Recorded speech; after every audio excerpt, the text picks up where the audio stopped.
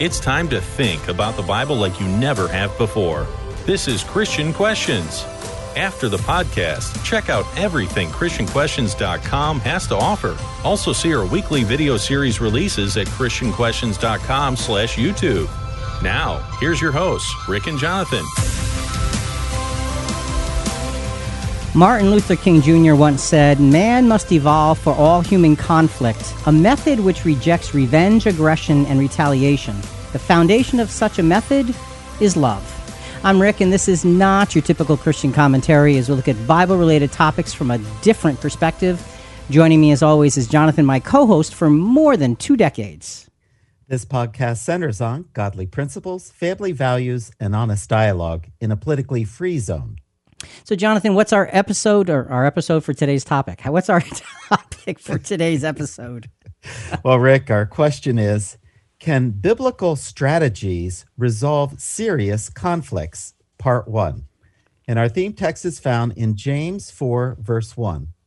What is the source of our quarrels and conflicts among you? Is not the source your pleasures that wage war in your members? Okay, so can biblical strategies resolve serious conflicts? And this is part 1 of a 2-part series. So coming up in today, also joining us today is Julie. Hi. Hey, I didn't forget you, really. I thought you forgot about me. That would be a conflict. That would be a conflict. So as Christians, we don't all see eye to eye doctrinally or even agree on what a Christ-like lifestyle looks like. And we can either grow or be disabled by conflict. So I'm looking forward to using the Bible as a touchstone for how we should be resolving conflicts. And coming up in today's podcast, good thing you're looking there because that's where we're going. Conflict is easy, solving it is hard. In about 15 minutes, we're going to introduce how conflict works and how easily it can get worse before it gets better. Did you ever wonder how our world has become so conflict-ridden? As we examine how conflict degenerates, you'll be amazed at how dramatically our social and political issues fit into this downward spiral. That's coming up in about 30 minutes. And finally, how bad can conflict get if it's not handled? It can get ugly. And we're going to tell you about that in about 45 minutes. But first, let's start at the beginning. Conflict is everywhere. Small children need to be guided through conflict when they learn about sharing, and we've all heard this, and they scream, "But that's mine!" Adolescents can use some serious education through conflict when they begin to believe their parents are ignorant and rebelliously demand their own way. Adults, especially spouses, need practical coaching when they clash with one another's viewpoints on issues of importance. And when it comes to social issues and politics, most of us, whether we know it or not, are desperate for direction in our deep conflicts, for without that direction, we will destroy one another. The point is obvious. Conflicts abound at every stage of life and in most every circumstance in life. So what can we do? How do we just not cope, but how can we overcome all of this conflict? Fortunately, the Bible is full of conflicts and therefore full of solutions. Some of the basis for today's discussion is taken from a conference called Reality Leadership, presented by Dr. John C. Maxwell, a well-known leadership author and teacher. And Jonathan, that seminar, that Reality Leadership seminar, I attended one of those.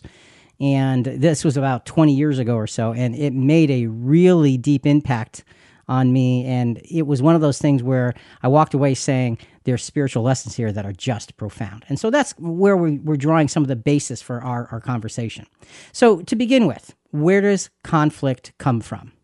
And Rick, our focus should be, these are things I do, not looking at others, but look inwardly. So we're going to begin by examining conflict that is essentially my own fault, things that I do that can cause conflict. So Julie, there's lots of things. Get us started on this.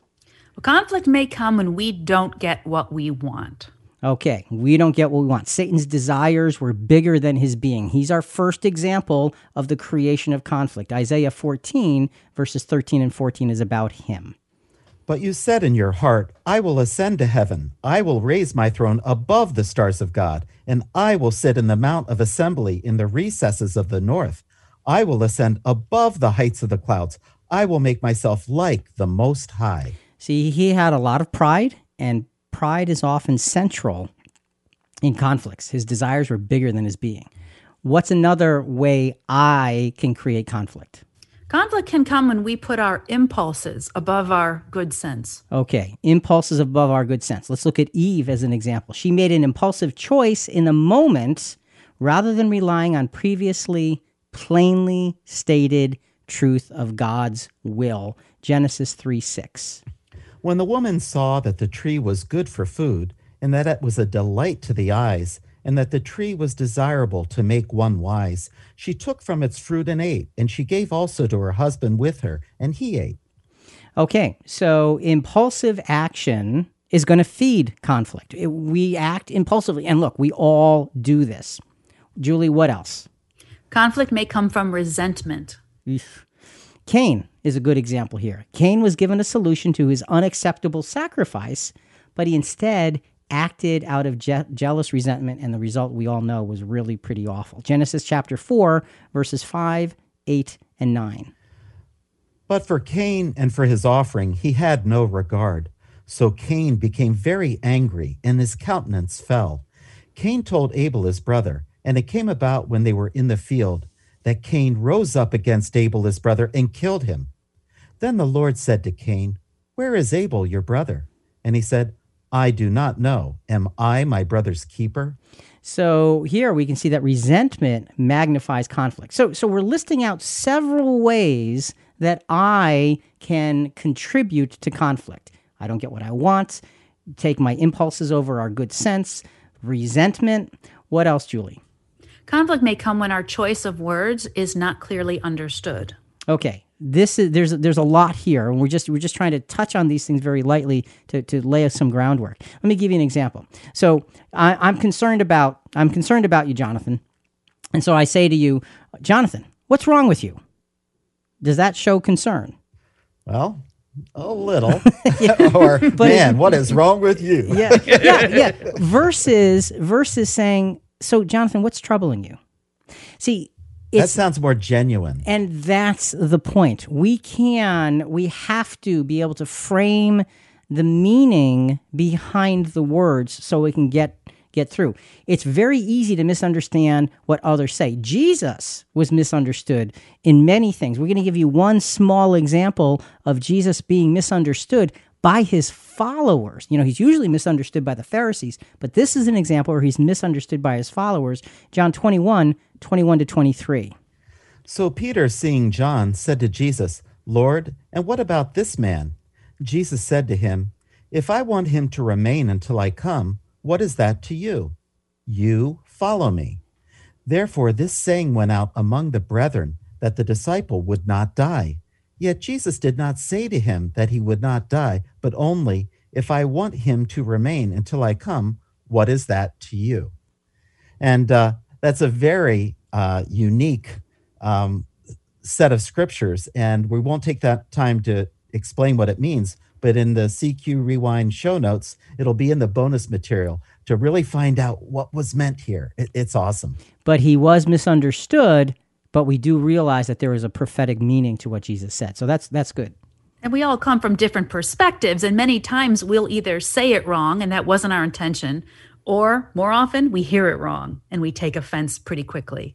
Okay, say it wrong, hear it wrong. Either way, we can be the cause of conflict by not phrasing it appropriately or not listening clearly enough. So applying another's words or having our words applied out of context gives conflict momentum. So up to this point, we've been talking about all of these kinds of things that I can do that will cause conflict. So let's change gears a little bit and let's look at a few examples of things that circumstantially can cause conflict. They don't necessarily come from me, but they come from others or the circumstances. There's several ways that conflict can arise in other ways. So Julie, let's get started with that. Conflict may come when there are issues with more than one potential solution. Okay. Issues with more than one potential solution. Defining faithfulness and imperfect Christians can have a lot of variation. Again, we're not going to get into any of these things, but this is important. What's required of me may not be required of you. Think about that. Romans chapter 14, verses 2 and 3. One person has faith that he may eat all things, but he who is weak eats vegetables only. The one who eats is not to regard with contempt the one who does not eat, and the one who does not eat is not to judge the one who eats, for God has accepted him. Okay, for God has accepted him, okay? Oversimplifying someone else's experience can breed conflict. I have an example. Basically, the thought is whether we meet at church on Sunday or Saturday, is it wrong for us to judge if someone is following their conscience and will only meet on Saturday, which is the Jewish Sabbath? Is that a problem? Well, and that's a conflict. But again, the conflict, we have to understand that when somebody's following their conscience, that's a big deal, and that needs to be able to be respected because that's the way they're understanding things at this point in their Christian life. Another example is if you're living with someone but plan to eventually get married. Does that matter? What happens if you go on into living arrangement, assuming you'll be married, and something happens and you decide not to get married any longer? Either way, it's still not scriptural. It's sin because of fornication. This is a moral issue. So what about moral issues with conflict? See, that's the thing. There are some things, and we're going to get into this, that are principally driven by principle and need to be adhered to very, very strictly. Morality is one of those things. So when we say, well, what's required of me may not be required of you, that has nothing to do with morality. Morality is equally required of every single Christian, period. Let's make sure we understand that very clearly. Okay, next piece of conflict that can have circumstantial fault. Conflict may come from change. Simple. Change. Everybody loves change. Most people don't, actually. Jewish Christians had serious and honest challenges with their newfound freedom in Christ. It was this newfound freedom, but it created challenge for them to be able to deal with it. Acts chapter 15, verses 1 to 2, lays out a very clear challenge in terms of understanding what life was supposed to look like now as a Christian. Some men came down from Judea and began teaching the brethren, unless you are circumcised according to the custom of Moses, you cannot be saved. And when Paul and Barnabas had great dissension and debate with them, the brethren determined that Paul and Barnabas and some of the others of them should go up to Jerusalem to the apostles and elders concerning this issue. So this issue was a big deal in the early church. We are, again, not going to get into the details, and it was a great conflict that caused many of the most responsible Christian minds to get together and work it out. Conflict is natural when something stable and good is suddenly undone. At that point, the law was stable and good, but it needed to be undone. That created conflict and needed proper principles to be able to be solved. Julie, we're talking about conflict that has circumstantial fault. We talked about when there's issues with more than one potential solution. Change. What's next? Conflict may come when we have legitimately different perspectives. Okay. Paul and Barnabas parted ways over a conflict. I just wanted to give a little background on that. So when Paul and Barnabas left Antioch, they took John Mark as a helper. John Mark is a relative of Barnabas. But halfway through the journey, John Mark left. This is in Acts 13:13. The Bible doesn't tell us why he left, and there's a lot of theories, but it obviously took Paul by surprise. And here in this next chapter that we're going to read, he did not want to give John Mark another chance. And that's in Acts 15:36-40. And after some days, Paul said to Barnabas, "Let us return and visit the brethren in every city in which we proclaimed the word of the Lord, and see how they are." Barnabas wanted to take John, called Mark, along with them also, but Paul kept insisting that they should not take him along, who had deserted them in Pamphylia and had not gone with them to the work. And there occurred such a sharp disagreement that they separated from one another, and Barnabas took Mark with him and sailed away to Cyprus, but Paul chose Silas and left. You can look at this in a lot of different ways. And, there are those who say, well, Paul was just cold in all of this. He abruptly left. It didn't give the guy a chance. What's wrong with him? Well, I don't think Paul was wrong. I think that Paul looked at the circumstance and he said, this is too difficult. He didn't cut it before. He's not ready. Barnabas, on the other hand, said, oh, look, I know him. He can do it. I'm not saying either one of them was wrong. I think they both were right from their own perspective. So Paul's right, Barnabas is right. Here's what happened. They split, and you say, oh, that's terrible. Well, think about it. The gospel went twice as far now because you had these two tremendous shakers and movers of the gospel now working separately. And, there's actually kind of a good ending to the story, right, Julie? That's great. Yeah. And it's worth noting that, so in the end, years later, when Paul's in prison, he describes John Mark in Colossians 4:10 and 11 as a comfort to Paul. And he calls him a fellow worker unto the kingdom of God. So whatever differences they had were resolved. And Paul in another place said, I want John Mark to come because he is helpful to me.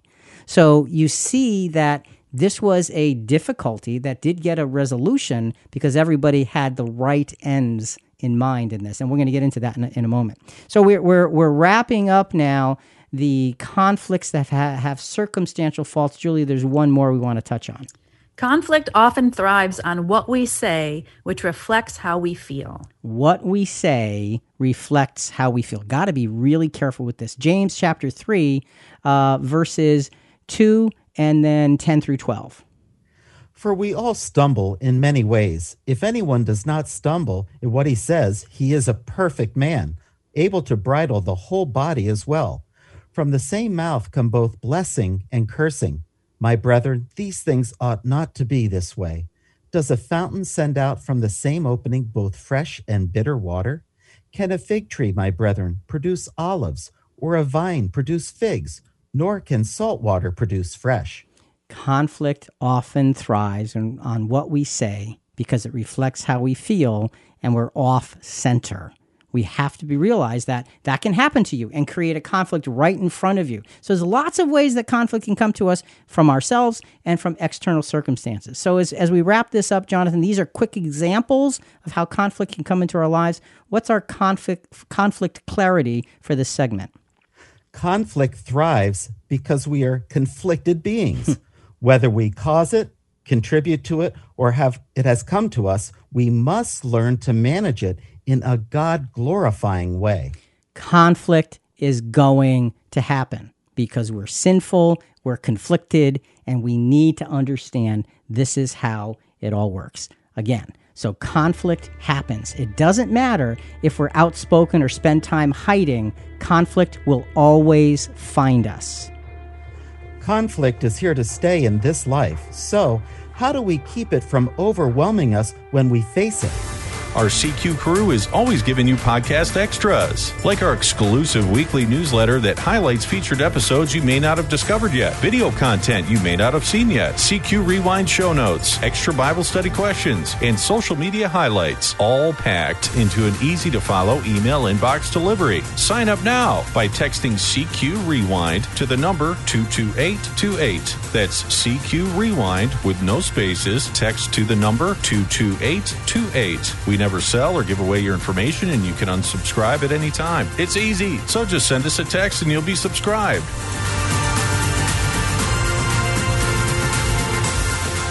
The big thing about managing conflict is facing it. Sometimes we wish it would just go away. Other times we think, well, if we ignore it, we won't have to deal with it. Now, look, we all know these approaches won't work. So let's focus ourselves on recognizing the degrading stages of conflict. And that's really what we're going to focus in on here, the degrading stages of conflict. To do that, we need to look at the relationship between Jesus and the Pharisees and how it degenerated as time went on. Didn't degenerate because of what Jesus did or taught, but because of what the Pharisees did as they continued to close their hearts and their eyes to the truth that was so obviously before them. So if you really want to manage serious conflicts, you absolutely need the following understanding that we're going to begin to lay out here. And we wanted to read part of a message from Tony H. from Wisconsin. He emailed us at inspiration@christianquestions.com. And he said, I just wanted to comment based on the title of tonight's episode that conflicts can be resolved via having a Christ-like attitude in mind. My thinking and temperament has been transformed by applying the Beatitudes in my life. I've learned to quickly apply a percentage value to how much any given thing matters. And if it doesn't matter, I can let it go. I thought that was really a great comment. You apply a percentage value, and if it's not high enough, not worth it. Thanks, Tony. And there's lots of ways to contact us. You can email us again at inspiration@christianquestions.com, or contact us at our website, or message us through the CQ app, or we even have live chat with other listeners throughout the podcast on both our website and our app. Okay, lots of ways to contact. And you're right. Very, very well stated.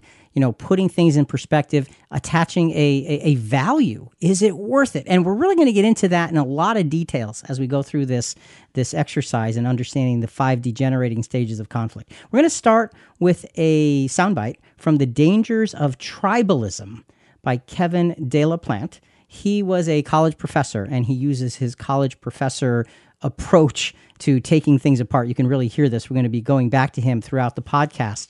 And he's going to be talking about polarization. And in this particular soundbite, polarization's dark side.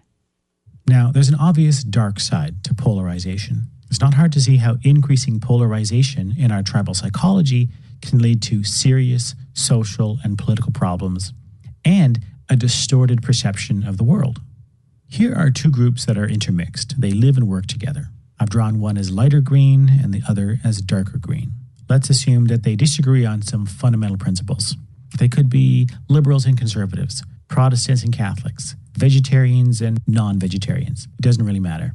What matters is the character of the disagreement, how disagreement is interpreted and managed. How it's interpreted and managed. So this is going to get us into these degenerating stages of conflict. Now, as we present each stage, there are 5. The first one is the best kind. The last one is the worst kind. We're going to present to you what we call a conflict management reality statement. And this statement is cold, hard truth that if you're going to deal with conflict, honestly and truly, we each need to be able to accept this into our own hearts. We're going to end each of these stages of degenerating conflict with a conflict clarity question to give us a sense of, where am I? So before we get to this first stage, which is the best stage of conflict, here's our conflict management reality statement. Every personal opinion, preference, passion, or principle that I hold can become the center of conflicts in my life. I must always remember that as I have these opinions and preferences and passions and principles, so I must recognize that others will have them as well. If I don't give you the same latitude to have opinions and preferences and passions as well as principles that you abide by, I am not being fair, and I will never be able to resolve conflicts with others. This is important to understand. So, Julie, what's the first stage of conflict? This is the best kind of conflict we can have. Well, the first stage is the remedy stage, and this is the desire. We have it to fix the problem, and we have a commitment to fix that problem, and we believe it can be solved, and we have honest communication still at this stage. A lot of people are so uncomfortable with any kind of conflict that they avoid it at all costs. But that's when things fester and we can become irritated or passive aggressive or resentful when it could have been remedied. So we aren't saying avoid all conflict. Conflict can be good because we can learn and grow. As a matter of fact, conflict is necessary to learn and grow. Let's not forget that. Now look, at this remedy stage, 80 to 85% of conflicts can be solved at this level. So you want to focus in on, hey, what goes on here? And Julie, you already mentioned commitment to fix the problem, belief it can be solved, honest communication. Well, let's take a look at a scriptural example. The Pharisees in Mark 2:15-17, they ask a simple and what potentially could be a very honest question. Now, I want to preface this by saying it wasn't an honest question. But for the sake of understanding the stages of conflict, let's pretend that they were sincere in this question, and we'll see. You can see what it could have done for them. So, Jonathan, Mark 2:15-17. And it happened when he was reclining at the table in his house, and many tax collectors and sinners were dining with Jesus and his disciples, for there were many of them, and they were following him. When the scribes of the Pharisees saw that he was eating with the sinners and tax collectors, they said to his disciples, "Why is he eating and drinking with tax collectors and sinners?" And hearing this, Jesus said to them, It is not those who are healthy who need a physician, but those who are sick. I did not come to call the righteous, but sinners. I had not noticed this before, but did you see what just happened here? Jesus is within earshot because he hears them. But instead of asking Jesus the question, hey, why are you eating with sinners? They buzz, buzz, buzz to the disciples instead of going to the source. They didn't want the answer. They just wanted to judge. And if this were an honest question, it could have stimulated thought and discussion. But no, that wasn't their intent. Right. And see, that's why we use it as a great example, because it's a good question. Why is Jesus eating with and drinking with tax collectors and sinners? And if they would have asked Jesus, hey, why are you doing that? We're confused. That's an open invitation for dialogue. But no. Like you said, I don't know how you said it. It was kind of good. Buzz, buzz, buzz, whatever it was. Buzz, buzz, buzz. Okay. They just went, they went the wrong direction. And that would have been a way to stimulate communication. That's how you remedy conflict. You stimulate honest response by asking honest questions. So, Jonathan, conflict clarity question for us as we look at this remedy stage. When I see something that conflicts with my personal opinions, preferences, passions, or principles, what questions do I ask and how do I ask them? Okay. It's not about just what I ask. It's also about how do I ask it? What is in my mind and my heart when I'm asking that question, when I see something that conflicts with all of these parts of me? So the remedy stage is the best stage. You want to live there when you have conflict.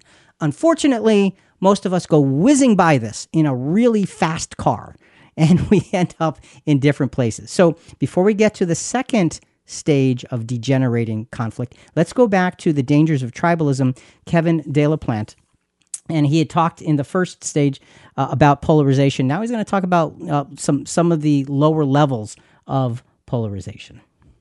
With lower levels of polarization, all other things being equal, there's more tolerance for disagreement. We recognize that in spite of our differences, there's still a great deal of common ground between us. And we can use that common ground as a basis for constructing a social space where we can live and work together peacefully. Our differences don't prevent us from being respectful and even friendly to one another.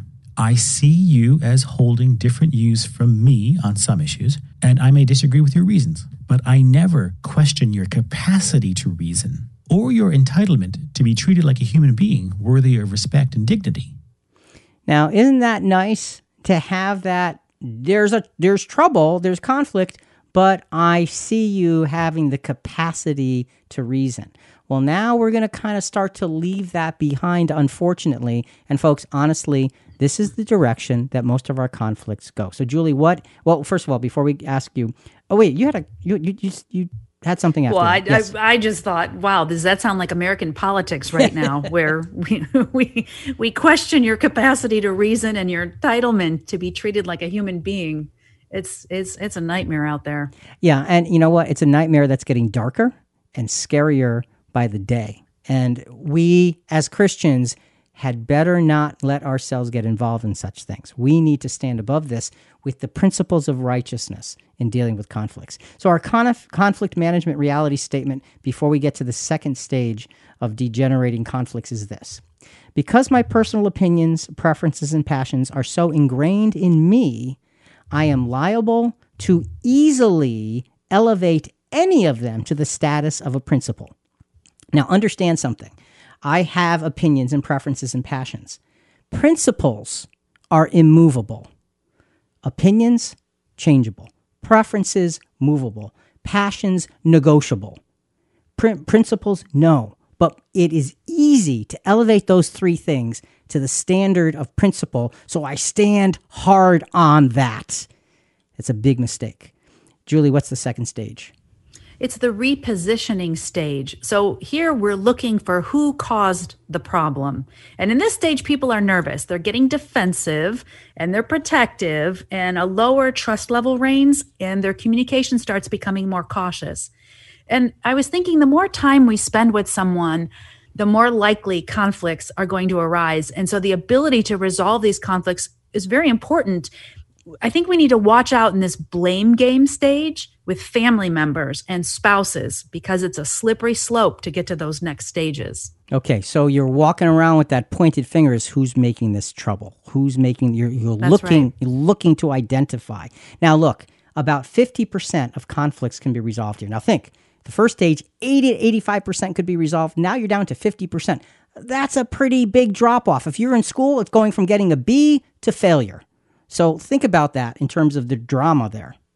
We have a choice here. We can invite dialogue with our questions or condemn with our questions. Yeah, and you can ask the same question and your tone can tell whether you're inviting dialogue or you're condemning. And it's such a big thing. We need to be careful. We're Christians. You know what the right answer is. If you're a Christian, you're supposed to know and stand up for that which is right. So now let's go back to the example of the Pharisees. We looked at Mark 2. We're going to stay with that same context for the first three levels of the degrading conflicts here. The Pharisees now, right after that first question they asked, now point a finger of accusation after the disciples are seen plucking grain from the field on the Sabbath. And Jesus comes into the temple area with his disciples, and we're now still in Mark chapter 2. We're jumping down to verses 24 to 26, and they just confront Jesus. The Pharisees were saying to him, "Look, why are they doing what is not lawful on the Sabbath?" And he said to them, "Have you never read what David did when he was in need and his companions became hungry? How he entered the house of God in the time of Abiathar the high priest and ate the consecrated bread, which is not lawful for any to eat except the priests, and he also gave it to those who were with him." Okay, so Jesus responds to this. Why are they doing what is not lawful on Sabbath? Asking a question based on a predetermined answer, and that's exactly what they did, displays defensive-ness and a lack of trust. There was no wiggle room for goodness in the answer. Why are they doing what's illegal? No wiggle room whatsoever. And their tone is conclusive. It's judgment. They're looking for Jesus to be an illegitimate leader by asking that question. Exactly. And and this is where you're looking to find somebody to blame. Who's causing the problem? I know. Look at what his followers doing. You're looking for trouble, and you know what? That's what you're going to get, is trouble. Let's look at James chapter 3, verses 8 through 10. We are Christians. We should not be doing this repositioning nonsense. Hear what James has to say about our words. "But no one can tame the tongue. It is a restless evil and full of deadly poison. With it we bless our Lord and Father, and with it we curse men who have been made in the likeness of God. From the same mouth come both blessing and cursing. My brethren, these things ought not to be this way." These things ought not to be this way. You know what that's saying? Let's be blunt. When we get involved in conflicts and we mess up the principle and passion and preference thing, we should apply the scripture ourselves. These things ought not to be this way. We know better. We should act better because we know. Jonathan, let's wrap up with that personal conflict clarity question. When I'm faced with something that conflicts with my perceived principles, do I begin to draw conclusions before I seek more information? And Rick and Julie, this is not about winning and losing. We're not trying to win an argument. We're trying to understand the other person's perspective. This can be hard for competitive people. Mm-hmm. Unfortunately, that is something I need to work on. Okay, it's not about winning and losing. And that's the thing we need to understand. It's about understanding, and it's about communicating, and it's about growth. That's what this is about. And just realize my methods of conclusion can sow seeds of clarity, and that's good, or seeds of chaos. You choose by how you show your conclusions. This is important. Only 2 stages, and already there's a massive difference in the ability to solve conflict. This is scary. It sounds like a slippery slope is ahead. What does it look like, and how can we stay off of it? Are you just getting started in your Bible studying? Or are you a weekly listener looking for more after the podcast? Go to ChristianQuestions.com, then click on the Bible Study tab to see our concise companion Bible study questions.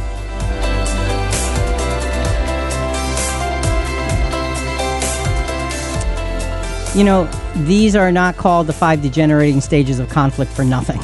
Not only do these stages descend into chaos, they unfortunately look all too familiar. Julie, like you said before, politics, social issues, moral dilemmas all seem to live in the last 3 stages. We haven't even touched those yet. This shows us how desperate we are as a society for godliness. We are so far off.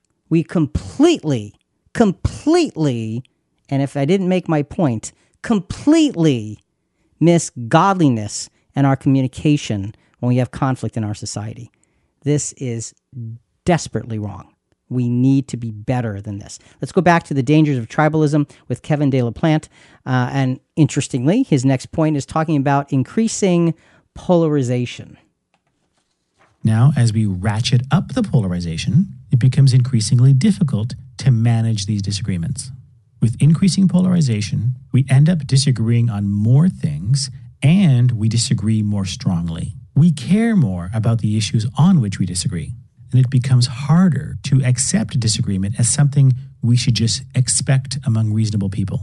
It becomes harder for me to accept that your disagreement isn't a sign of a deeper flaw in your moral character or a deeper flaw in your capacity to see reality for what it is. As polarization increases, common ground decreases. And that's a sign of disrespect. We disrespect those on the other side when we go down this road. So, before we get to the third stage, or the third degenerating stage of conflict, our conflict management reality statement. Again, cold, hard truth to understand. Once I've elevated my personal opinion or preference or passion to the status of principle, remember we talked about that before, I will begin to address conflict through judgment. Now, the only validation I seek is to verify what I have judged to be true. So essentially, the story's over because I've decided on the conclusion, and you can't be more wrong than that. You can't be more wrong. So, Julie, what's this third stage, this third degenerating stage of conflict? Well, this is the rights stage, which means I'm right and you're wrong. And in this stage, people take sides and they are labeled. So in a Christian environment, the other side might be labeled as too worldly or deceived. And in this stage, you're in the mode to win. And Jonathan just warned us about that winning and losing situation, but you're out for blood here. And obviously then communication gets distorted and frequently overstated. Okay, so this is not a good stage to be at. You know, I'm right, you're wrong. Now think about it. This is only the third. There's 2 more, okay? And we're already, I'm right, you're wrong. You know what the percentage of success is here? Remember last stage was bad. It was 50%. Well, here, you're at 15 to 20% of conflicts can be resolved here. Just 15 or 20%. Well, sarcasm is a big part of this stage. An example is how our media today reports things in the news. It creates a hateful atmosphere. And you're right. Sarcasm is one of the greatest tools of destruction amongst us. And unfortunately, we've taken sarcasm to be part of our norm, part of how we communicate with one another. And when we are in a conflict area and we start to use sarcasm, all we're doing is stabbing. We're stabbing somebody else in the heart is what we're doing. And you know what they're going to do? They're going to stab us. And you know what you end up with? A lot of blood and 2 dead people. That's what you end up with. And it's never going to bring you anywhere good. Go ahead. And more than 2 people can be affected by unresolved differences. The collateral damage is worse when others get caught up in our bitterness. So families and brethren in the same congregation can be affected and driven away from each other.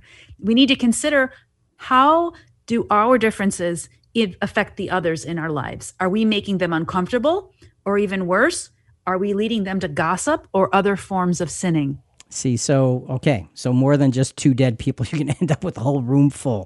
The whole clan. Because it's I'm right, you're wrong. And again, this is only a third. Now look, we're not spending a lot of time on solutions here, okay? And this is by design. Part 2, we're going to spend a lot of time on the solutions. We're going to go back through these, all right? But you need to understand the depth and the seriousness of what happens with our conflicts. And hopefully, as we look at these things, we're saying, Do I do this? Do I do this? When do I do this? So let's look at the Pharisees again. We're going to go to Mark chapter 3, same context as before, and the Pharisees have no more need for questions of Jesus anymore. Now they simply look for reasons to accuse him. Mark 3, verses 1, 2, and 6. He entered again into a synagogue, and a man was there whose hand was withered. They were watching him to see if he would heal him on the Sabbath, so they might accuse him. Okay, so Jesus, now he knows their heart. He challenges their thinking, and then he heals the man. So he knows what's going on, and he goes right to them, and he explains things, and then he heals the man with the withered hand. The Pharisees went out and immediately began conspiring with Herodians against him as to how they might destroy him. So the motive of the Pharisees was to try to prove their point that Jesus was not from God because in their sight, he was breaking the law. Jesus was an enemy. Right. They made him an enemy, and he's a representative, and he's showing them the goodness of what he does. He healed this man in front of those who were his greatest skeptics. And he did it with lawful reasoning. And all they wanted to do was destroy him. When we're so stuck in our position of being right, we become blind to the potential evidence that can lead us to truth. That's what happened to the Pharisees. Jesus is the way, the truth, and the life. He was the truth that was standing before them. They couldn't handle it. And so they walked away from him, and they looked to try to destroy him. You know, I'm right, you're wrong, get out of my way. Like you said, Jonathan, you're acting illegally. Well, let's go to James chapter 3, verses 14 to 16, and see how James responds to this kind of thinking and action. But if you have bitter jealousy and selfish ambition in your heart, do not be arrogant and so lie against the truth. This wisdom is not that which comes down from above, but is earthly, natural, demonic. For where jealousy and selfish ambition exist, there is disorder and every evil thing. You know, it talks about don't be arrogant, and I love this statement. And by being arrogant, lie against the truth. We have a great responsibility to stand up for truth and support truth, even if it doesn't serve our preferences or opinions or passions. We need to still stand up for truth. And when we get into conflicts, we tend to take our feelings and put them front and center. I'm right, you're wrong, not a good situation. Jonathan, what's our conflict clarity question for this right stage of I'm right and you're wrong? Once I have, unfortunately, decided to address conflict through my predetermined perspective, do I now look to entrap those whom I have judged in their actions to prove my point? Boy, that's harsh. That's an important question. And we need to be brave enough, every one of us, to ask that question of ourselves. When I have done the predetermining of how things should work out, do I set it up so I can entrap them in their words? And if that's your motivation, shame on you. If you're a Christian and we are standing in that place, that's shameful. This is not glory to God. This is not glory to God. So let's go to, before we get to our next conflict stage, the dangers of tribalism with Kevin De La Plante. And, you know, he talked about the growing, increasing polarization. And now he talks about what naturally comes next. I'm right, you're wrong. And it's going to move on to the next stage. And this is a feeling, a need to separate. And then we hit a point where we feel an urge to separate. Peaceful coexistence between us seems impossible, and our instinct is to adapt by segregating, carving out social and political spaces where we don't have to interact with the other group, where we can enjoy the comforts of social interaction with our own kind, and the very real psychological benefits of unity and solidarity and the feeling of being a part of a collective identity. When this happens, polarization within each group drops back down to lower levels. Now, this may not sound so bad, but unfortunately, what often happens is that these very real psychological benefits are bought at a cost to our relationships with other groups. In-group solidarity tends to go up when the out-group, the group outside of us, is perceived in a negative light, as a dangerous other, as a threat to the unity and stability of our group.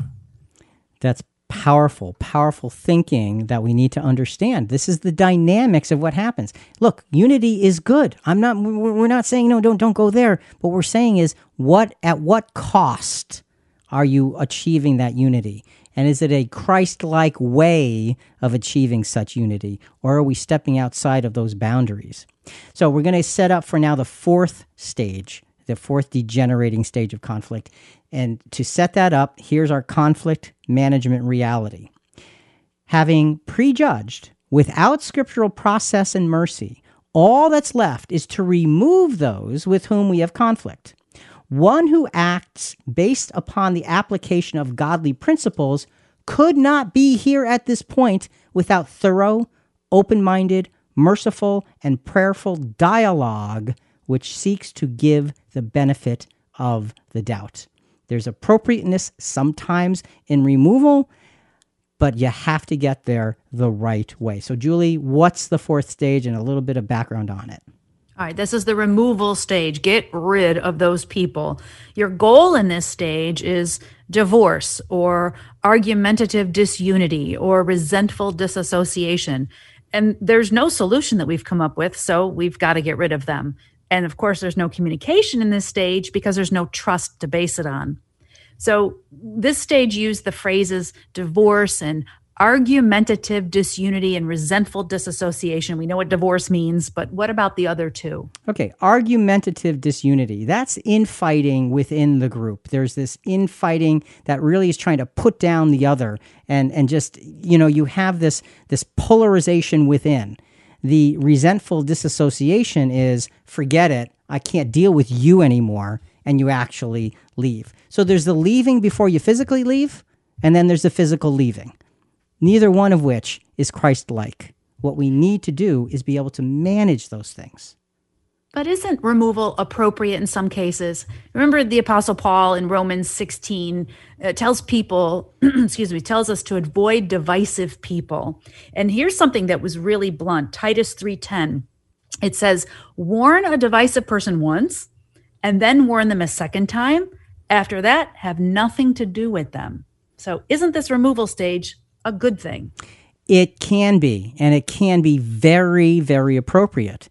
But it's very difficult to do it in an appropriate fashion. Why? Because I'm full of preferences, I'm full of opinions, and I'm full of my own passions, which many times are not the principles. And the Apostle Paul is talking about making decision based on principle, period.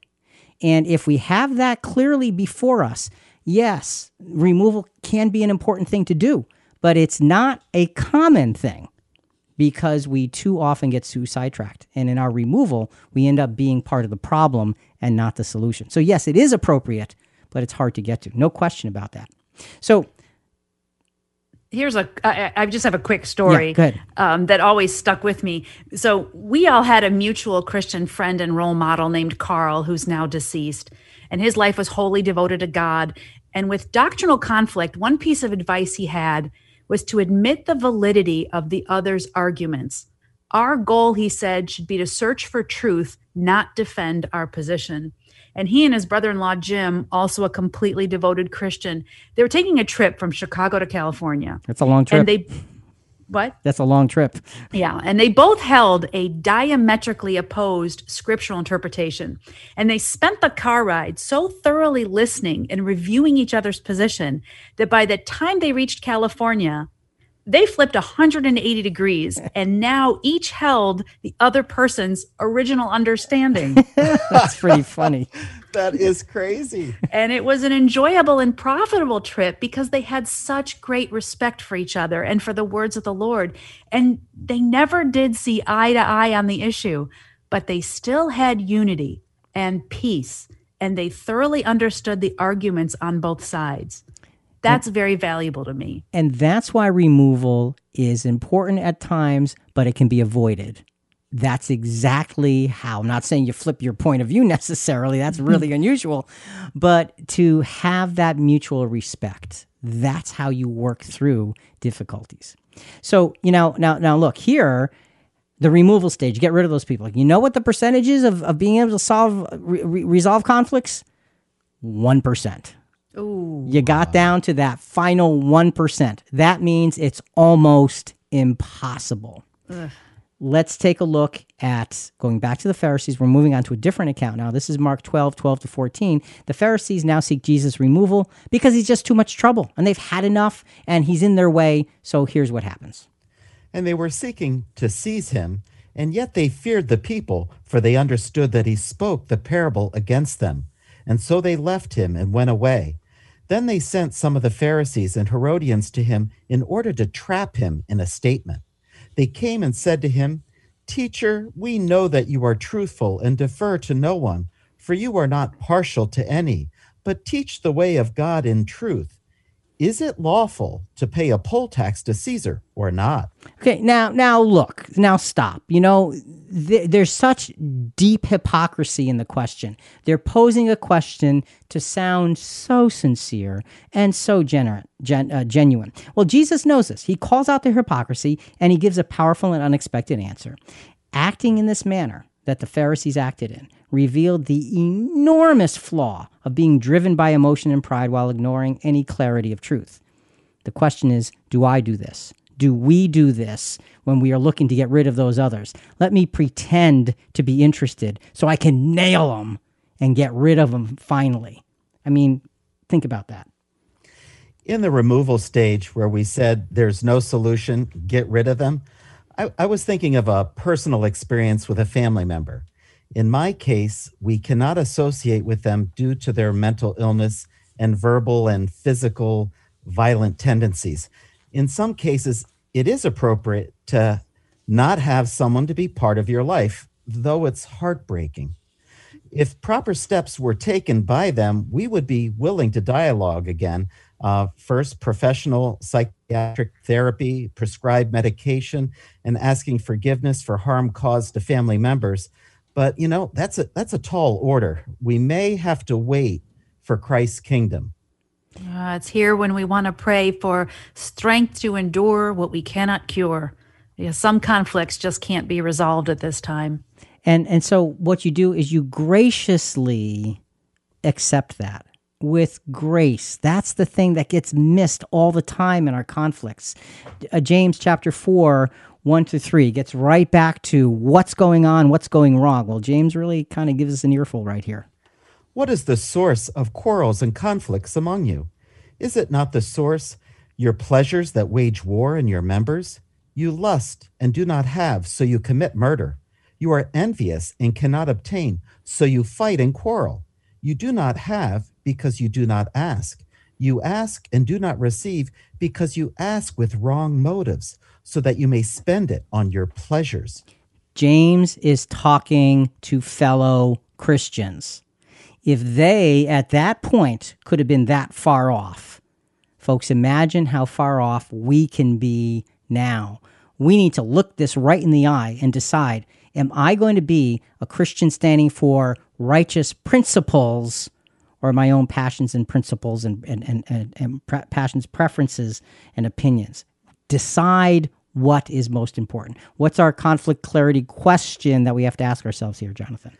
Do I even recognize it when I'm here in this miserable and dark state of satanic thinking and behavior?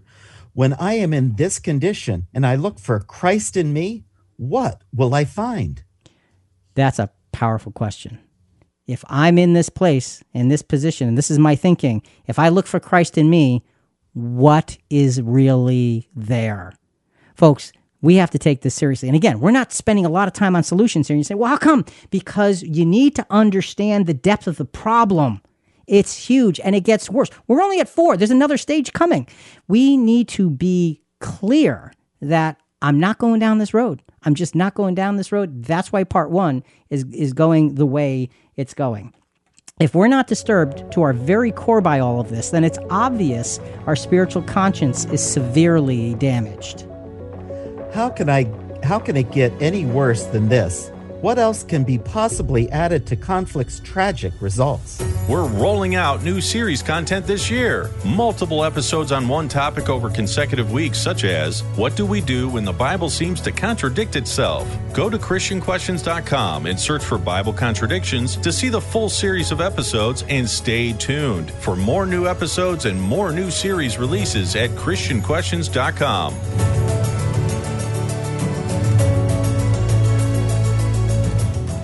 The only thing left for this fifth degenerating stage of conflict is to throw away any last shred of reason and become vengeful. As harsh and as over the top as this might sound, we'd ask you to look around at the world right here in our present day. Are we not becoming angry, vile, and vengeful? I mean, seriously, are we not going down that road? And somehow or other, it has become commonplace, and somehow or other, it's even become acceptable. Folks, as Christians, this is not acceptable. It just isn't. We need to stand on higher ground. One last time to the dangers of tribalism from Kevin De La Plante. And this part is about our losing reality, which is very appropriate for this fifth stage. And another casualty of extreme polarization is epistemic, when we cut ourselves off from other points of view and only look to our tribe for guidance on what to believe and who to trust. We run the risk of erecting a system of beliefs that is increasingly unmoored from reality. The moral and political bubble that we've built for ourselves is also an epistemic bubble. Everyone outside the bubble is biased or lying or irrational or otherwise untrustworthy. And this is obviously a disaster for critical thinking. I think it's also obvious that our public culture is drifting in this direction. And in some areas, like our public political discourse, it has become toxic. But Rick, Ephesians 4:14 warns us against being carried about with every wind of doctrine. So don't we in some ways want to cut ourselves off from other points of view? Like, I don't need to spend a year studying Greek mythology to know that it isn't scriptural. But how do we protect truth if we keep letting in everything else? How can I be a critical thinker but not get swayed by every new theory or biblical interpretation I find on the internet? Okay, see, and that's a very legitimate question and concern. And we're not suggesting that we put ourselves in a bubble and ignore everything because they're all liars and cheaters. You know what? There's a lot of different perspectives in the world, and we need to be able to understand and respect them as such. However, like you said, as Christians, we need to choose the things that we're going to spend our time on.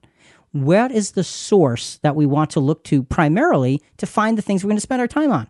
It's God's word. That's right. Okay. And especially if you're a young Christian and there's lots of other things around, you want to latch on to someone who's got spiritual maturity to help you navigate through those things. And when those things come up, it's important to ask the questions. But ask them of somebody who's been around a little bit, who's got spiritual wisdom and experience to help you navigate. You know, so we're not saying ignore everything. What we're saying is choose carefully. Make sure that your mind and your heart and your conscience is being fed by those things that will uplift you toward God and not toward fleshly thinking and desires.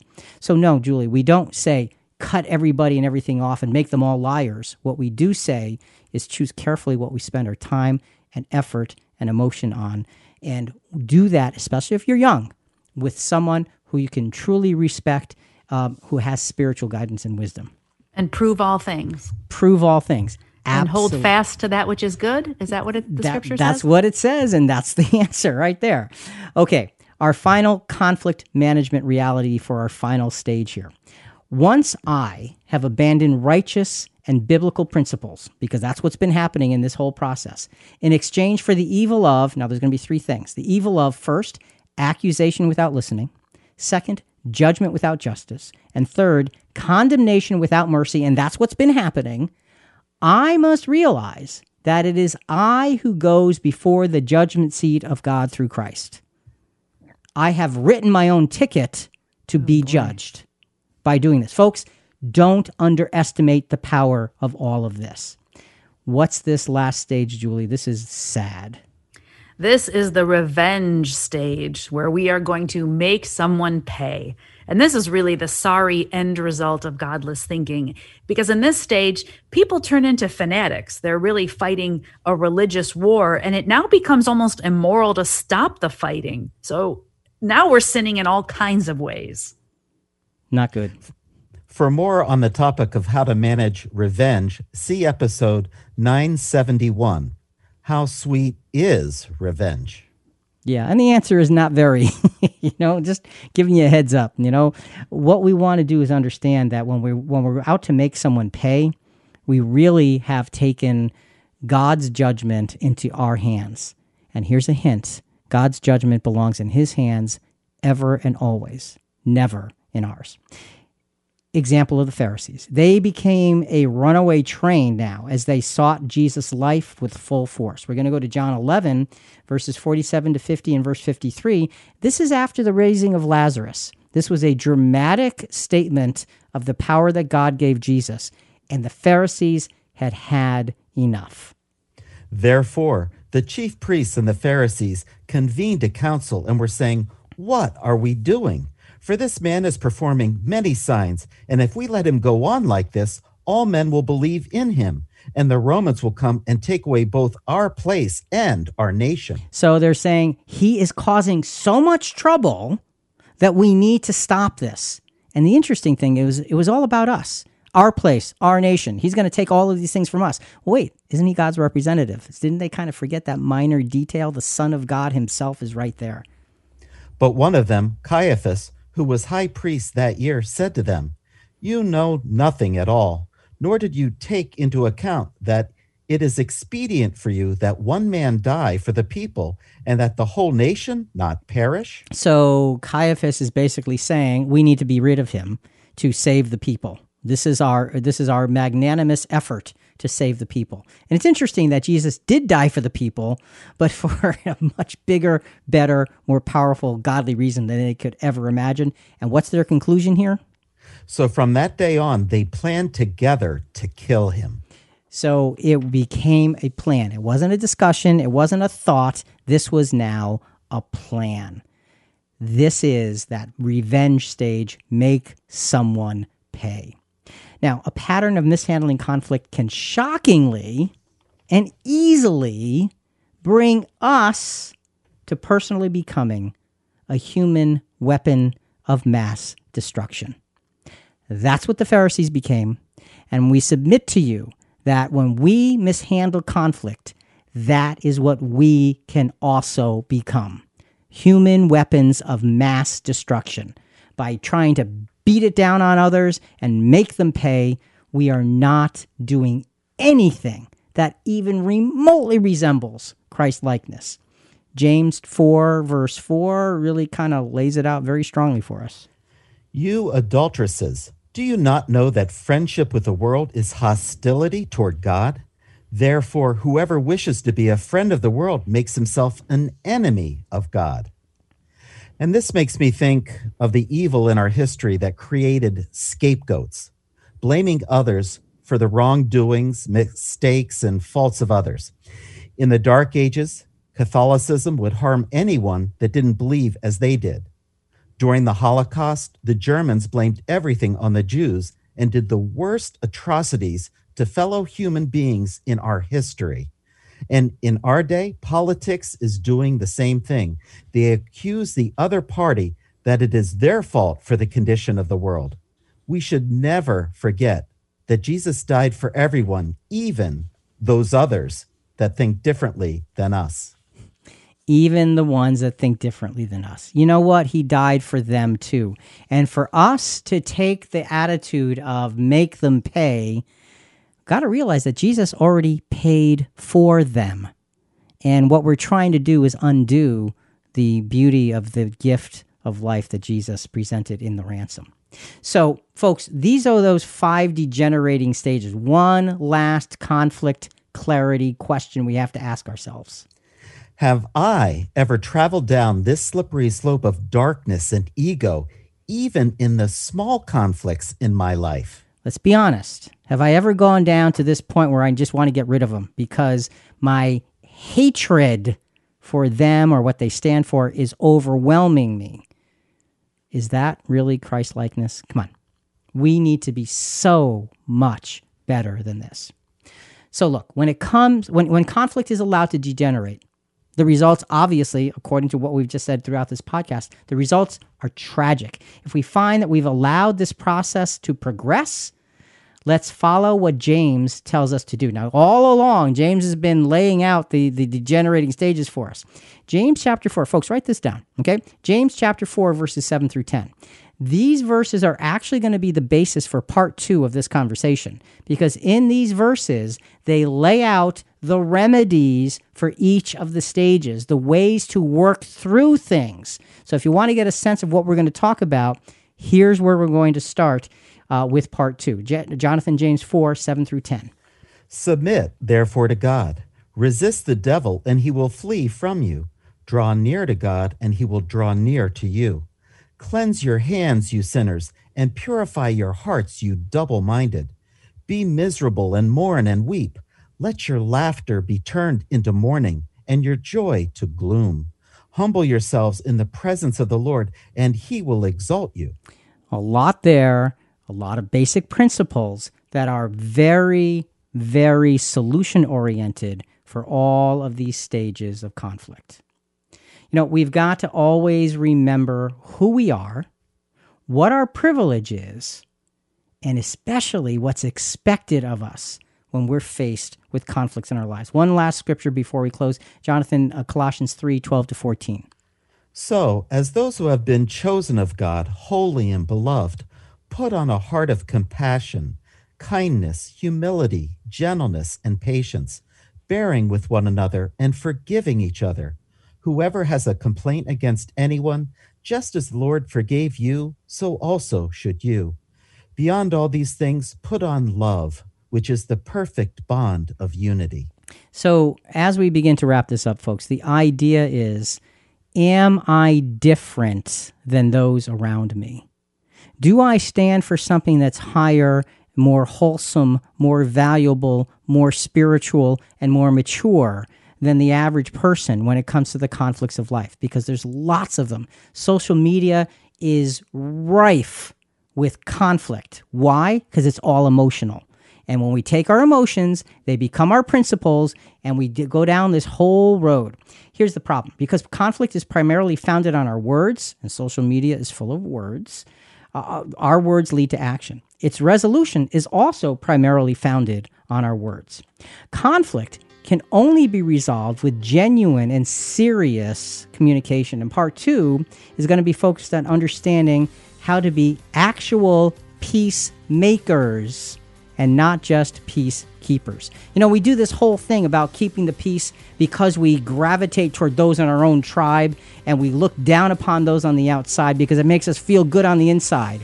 Wrong, wrong, wrong. Jesus never did that, and he would never teach us to do that. And when we walk down that road, we are walking away from our Lord.